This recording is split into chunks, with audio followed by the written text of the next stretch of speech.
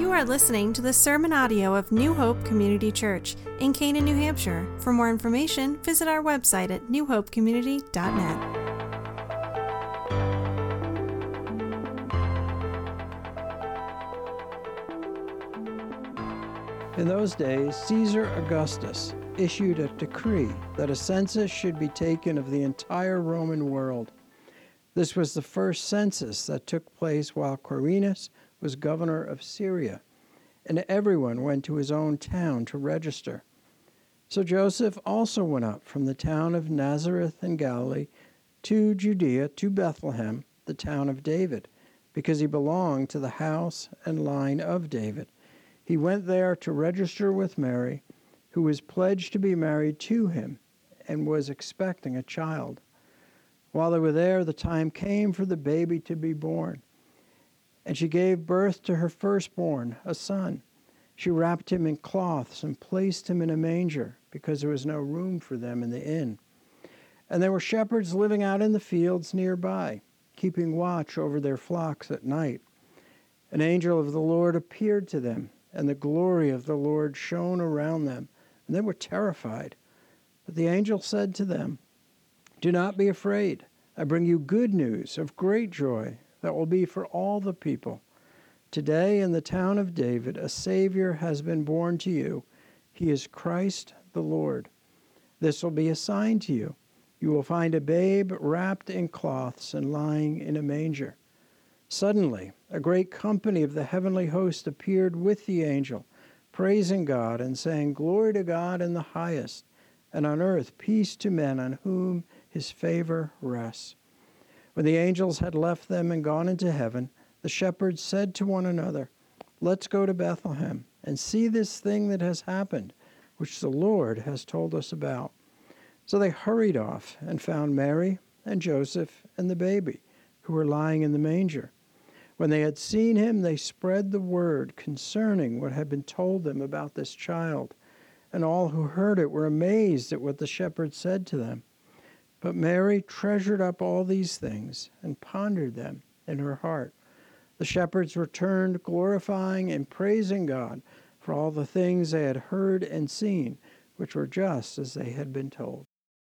Have you ever noticed how the presence of a newborn in the room changes everything? Just kind of think about, suddenly they sort of become the center of attention. Especially they can do anything. They can just sit and stare, and people are like, "Ooh, that's really cute." They're sleeping. Oh, look how quiet they are. And then, of course, we're always looking for the new smell, the smell that they have.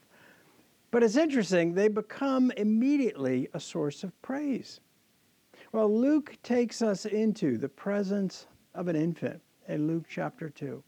He takes us, though, into an unusual presence, the presence of an infant who reigns, though wrapped in cloths.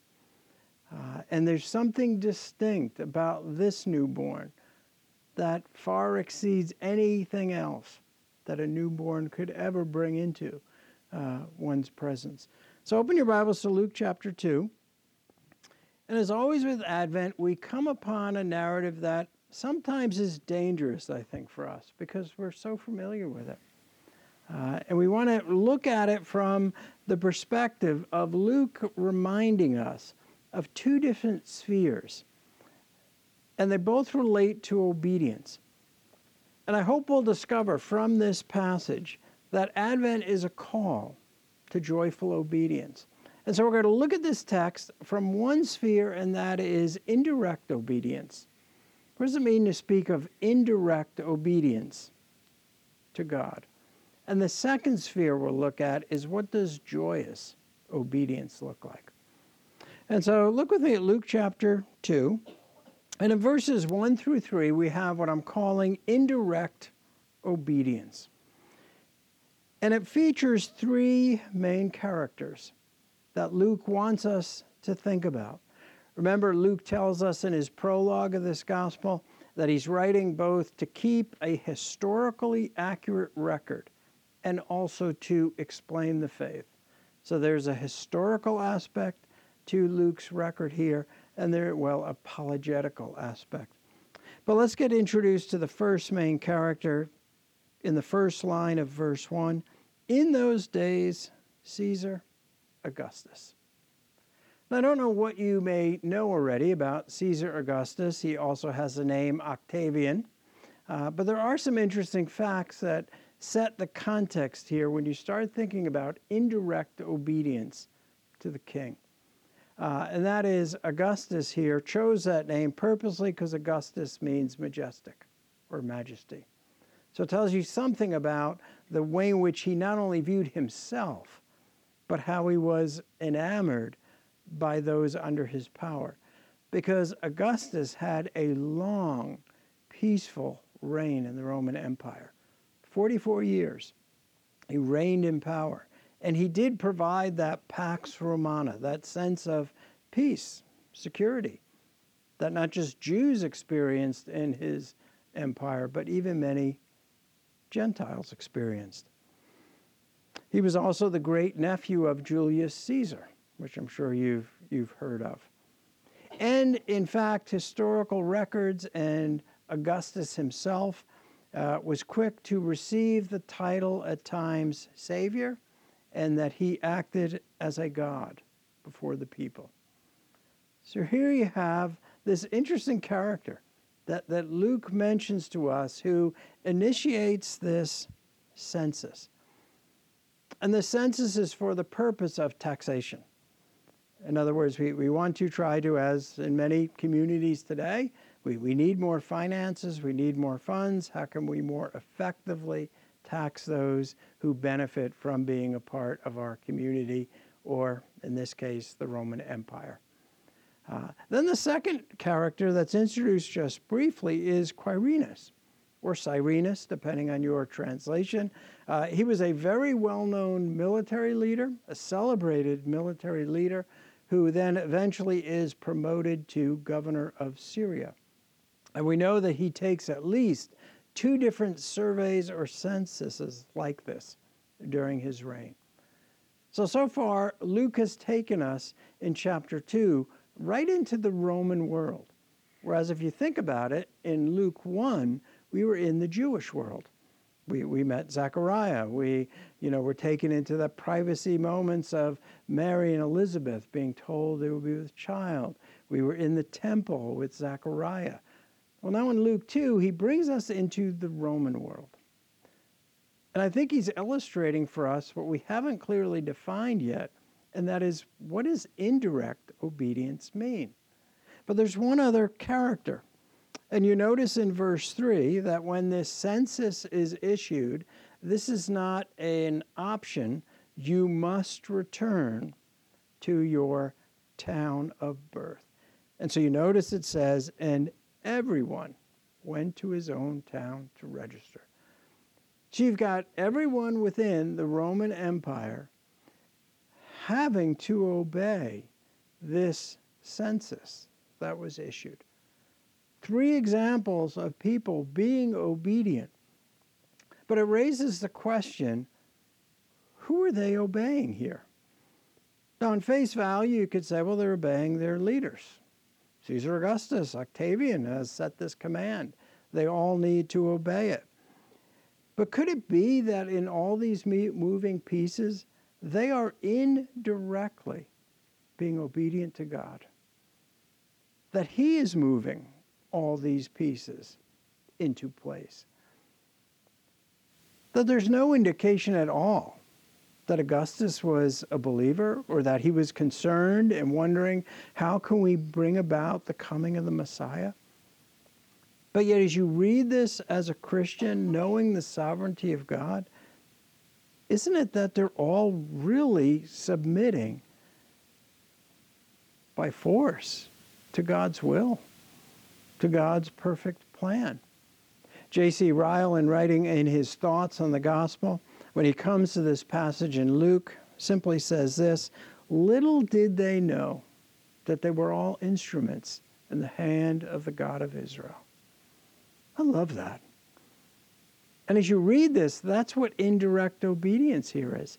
These are not people who love God, but yet is God using them and their actions to say, here's my plan, and you will fulfill my plan, whether you're consciously doing it or not. And we could quickly start to think for a moment, do we have other examples of this in the scriptures where we have indirect submission and obedience to God? And I'd like to present three of them that came to my mind. One is Nebuchadnezzar in the book of Daniel. And there's always a debate, did he genuinely repent? And we can kind of hold that discussion for another time. But here he is, the king of Babylon. And you may recall the incident where he looks out at his kingdom and he is so impressed with himself. And what happens next? God says, you're done ruling right now. Here he was in a position of power. He thought this was his kingdom. But what do we understand from the book of Daniel? It was not his kingdom.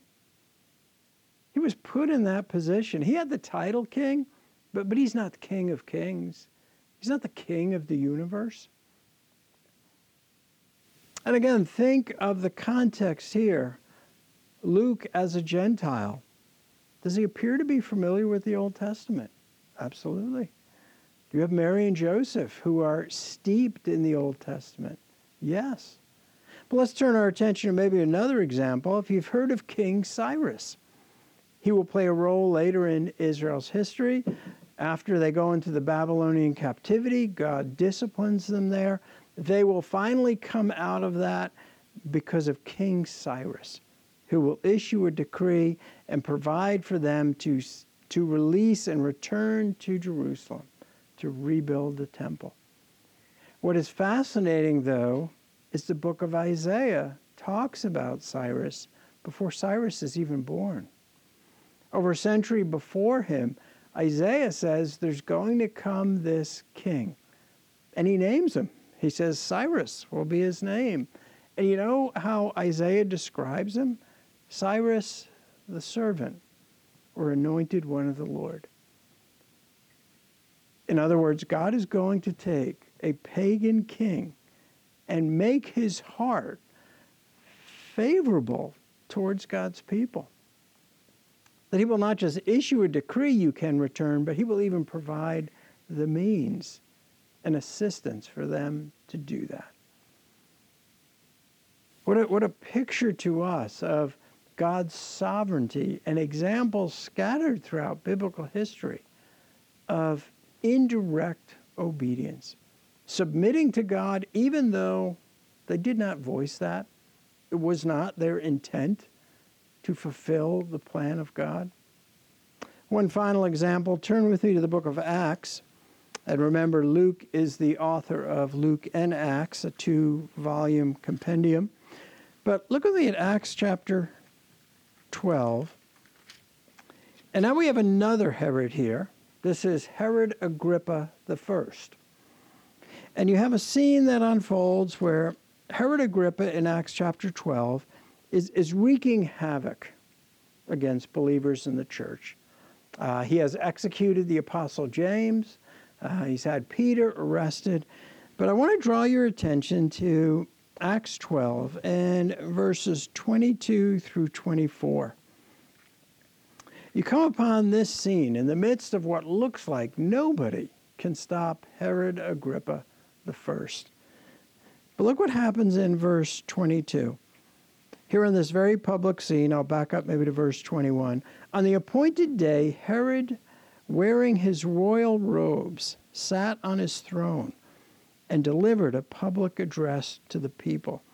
I'll give you a little side note on this. Josephus speaks of this event as if Herod also wore clothing that tended to have gold in it, so it literally reflected the sun. So it gave him almost this appearance of being illuminated and divine.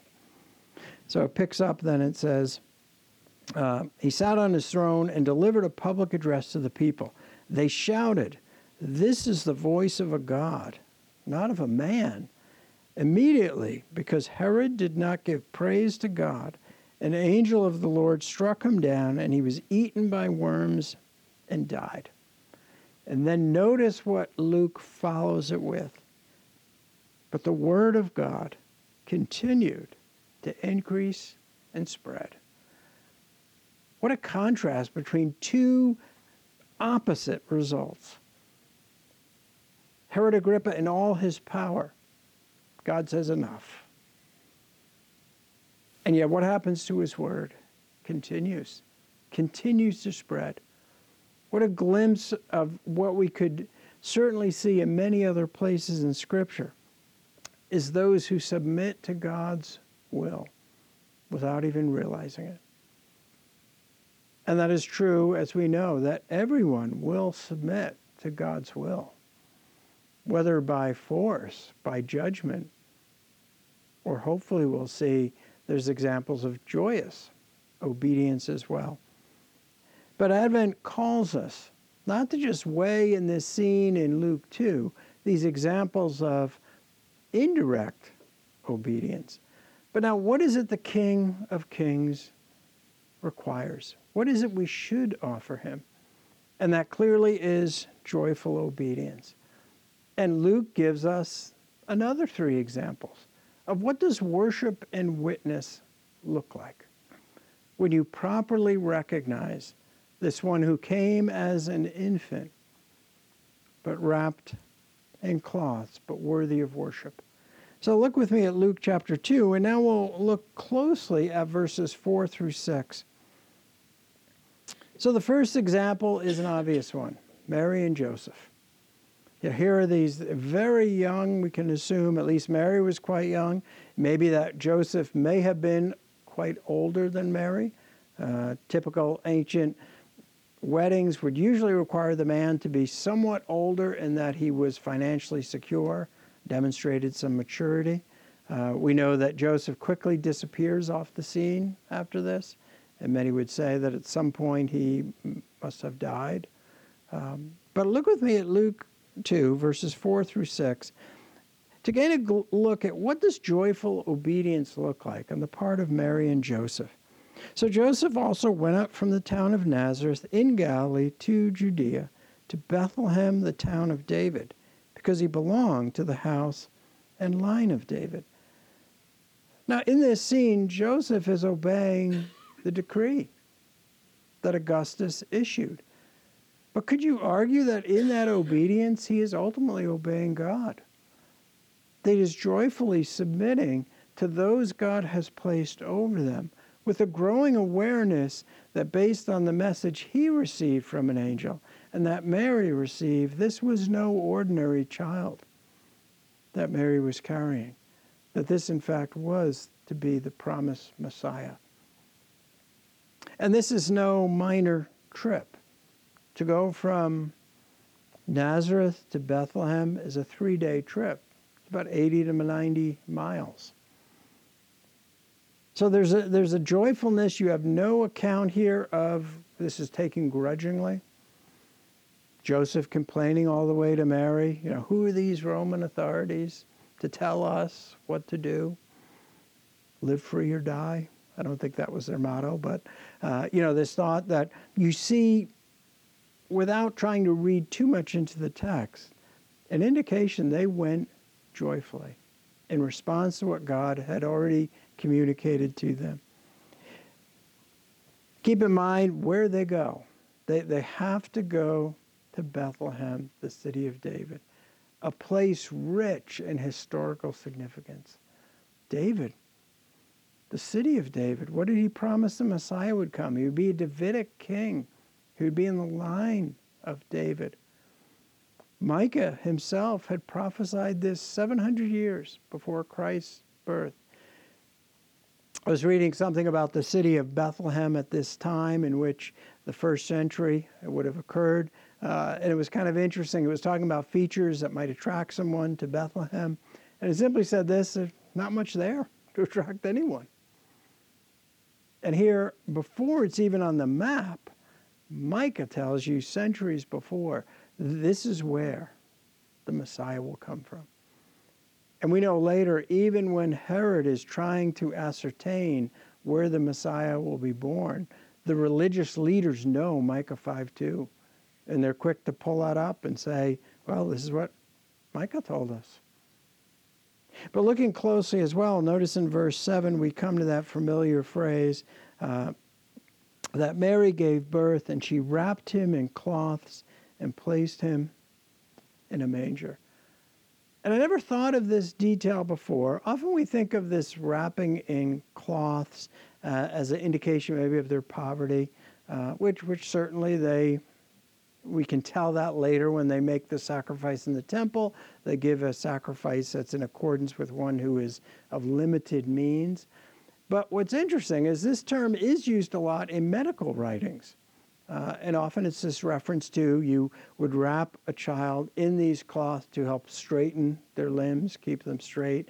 But I found it interesting, the prophet Ezekiel refers to wrapping one in swaddling cloths as a sign, an indication of parental care and love.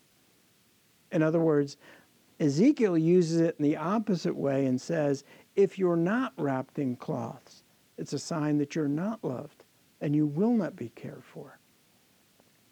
Is it possible, even in this everyday actions of Mary and Joseph, they are displaying joyful obedience? This is a tough situation when you read this. They can't even get a room. They're probably in some sort of makeshift, shelter. The baby's in basically like a feeding trough with some hay in there. Not ideal circumstances for any pregnancy. And yet they're nurturing and caring for this one that God has blessed them with and has blessed us with. Then you go down to verse 19, and a glimpse a little closer into Mary's thought processes. But Mary treasured up all these things and pondered them in her heart. Now you could replay that over and over again through the roughly 33 and a half years or so that Christ is her son on earth. How she must have at times treasured stuff. In other words, held on to it, thought about it, rehearsed it in her mind. And not only did she treasure things, but the word ponder means to bring together, sort of collect together. Almost this indication that the longer she watched and they raised Christ, that different pieces were getting put together. Expanding on that very initial message, Mary, this is the Messiah. This child will be overshadowed by the power of the Holy Spirit. What a picture of joyful obedience in Mary and Joseph. But then our attention turns in verses 9 through 12 to the shepherds. And I don't know about you, but I always think of some kind of church scene, a family scene where you act this out. People are in bathrobes. They're the shepherds come strolling in. But there's a picture here of tremendous obedience on the part of these shepherds. Notice in Luke's description, they're out in the fields. They're doing their job. And I don't know if you know much about shepherds, but this is a low position. It's a despised position. This is not where in the Old Testament it had a little more of a glory to it and a prestige and honor to being a shepherd. By the time you get into the New Testament, that's kind of fallen by the wayside. These are basically people who are seen as unclean from a religious perspective. They're out in the field keeping watch. They've got probably schedules, different turns they're guarding the sheep. It may have been, and it's highly possible, these sheep are also possibly sheep that would have been used in the sacrifice in the temple, which adds an interesting element to what happens after this. But here they are, and they're the ones that will receive this announcement. And you have to realize this fits perfectly with Luke's emphasis. His whole emphasis is on Jesus Christ as a Savior of the world. And in particular, it's the downcast, the oppressed, the marginalized in society that Luke wants to zero in on. And what better group to highlight, to receive this announcement by God's design, are these shepherds. But you notice if you look closely at the description, in verse 11, you have the announcement given to them that a Savior has been born to you and he is Christ the Lord. Three very important Christological terms. In other words, three titles are used there. First, that he is the Savior, straight out of the Old Testament, a term used for God, that he will deliver his people. Matches perfectly with what Mary and Joseph were told. He's the Savior. But then Luke does something that he does not do anywhere else in his gospel. He fits together, this one is Christ the Lord. That phrasing will not be found anywhere else in Luke's gospel but here in this announcement, that he is the Messiah. Again, out of the Old Testament, he is the anointed one. And then he is Lord, another term out of the Old Testament that is used specifically of Yahweh. And so you see Luke combining these three titles and saying, here you have one who is fully God and fully man, though wrapped in cloths. The shepherds are told these news, and then you go down to verses 15 through 18, you see their response, which speaks of joyful obedience. When the angel left, the shepherds said to one another, let's go to Bethlehem and see this thing that has happened, which the Lord has told us. So they hurried off. Remember that same term we saw when Mary found out the news about Elizabeth? She hurried off. She arose quickly to go and see it. Exactly what the shepherds do here. That same immediacy and urgency. Joyful obedience. And then it goes on and tells us in verse 17, when they had seen him, they spread the word concerning what had been told about this child, and all who heard it were amazed at what the shepherds said to them. Now you want to think, why are they so amazed? Well, the news itself that this promise has been fulfilled, but I think part of the amazement is these guys who are delivering this. They're shepherds. In other words, what you have here is high and deep theology coming from the lowest of people. People have no religious credentials or training, and yet they're speaking of this one who is worthy of all worship. Notice in verse 20, it says, the shepherds returned, glorifying and praising God for all the things they had heard and seen, which were just as they had been told. How interesting if, in fact, the sheep they are guarding are sheep that would be eventually sacrificed in the temple. That word of this is going to spread. And you almost see Luke possibly taking us back to, where did this all begin? Zechariah in the temple when he's told about the coming of John the Baptist. What a way of connecting these pieces, of helping us ponder this scene more effectively. But there's another example we have of perfect obedience, of joyful obedience. And that's one we know is at the center of this, but we maybe miss it. That's the angelic host. That when you think of what does joyful, perfect obedience look like, it's reflected in the elect angels of heaven. And so you notice in verse 9, you have an angel of the Lord, and it says, he appeared, and the glory of the Lord shone around them. Typical of Luke, he tells us an angel appears, you're terrified, then the angel says, don't be afraid. But think about the connection between the angel, the messenger of the Lord, and the glory of the Lord that angel reflects. Isn't that what joyful obedience and service is all about? That we reflect the glory of God, the character of God? And so we don't want to miss in this scene, what a picture for us to imitate here.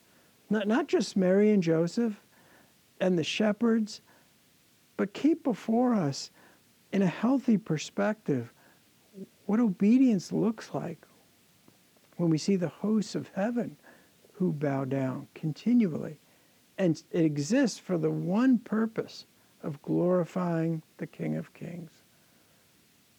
You get to the doxology in verses 13 and 14, where now you have this angel is joined by a host of the heavenly hosts. And it says, they appeared, and listen to the doxology, glory to God in the highest, and on earth peace to men on whom his favor rests. What a message of doxology. Glory to God in the highest. This is not a reference at all to what note you sing it in, but your glory should reach the highest places in the universe, because God dwells over everything. And then their proclamation that peace be upon those on whom his favor rests. In other words, those who joyfully obey him will experience God's grace and kindness. Those who indirectly obey him are not going to be recipients of his grace and his mercy and his kindness. And how odd that the angels proclaim there'll be peace on earth, and those who are on earth proclaim there will be peace in heaven. What a glimpse to us here when we think of Advent. Advent is calling us to pursue joyful obedience. Because modeled in this narrative is what obedience does not or should not look like, and what obedience should look like. So let's remember, as we look ahead and think about celebrating Christ's first Advent, that yes, he is an infant, fully God, fully man, wrapped in cloth, and yet worthy of all praise and honor. Let's pray together. Heavenly Father, I ask that Luke's account here would be a reminder to all of us this week as to how we in Christ should imitate joyful obedience. May that be our desire. May you give us the ability to do so. In Jesus' name, amen.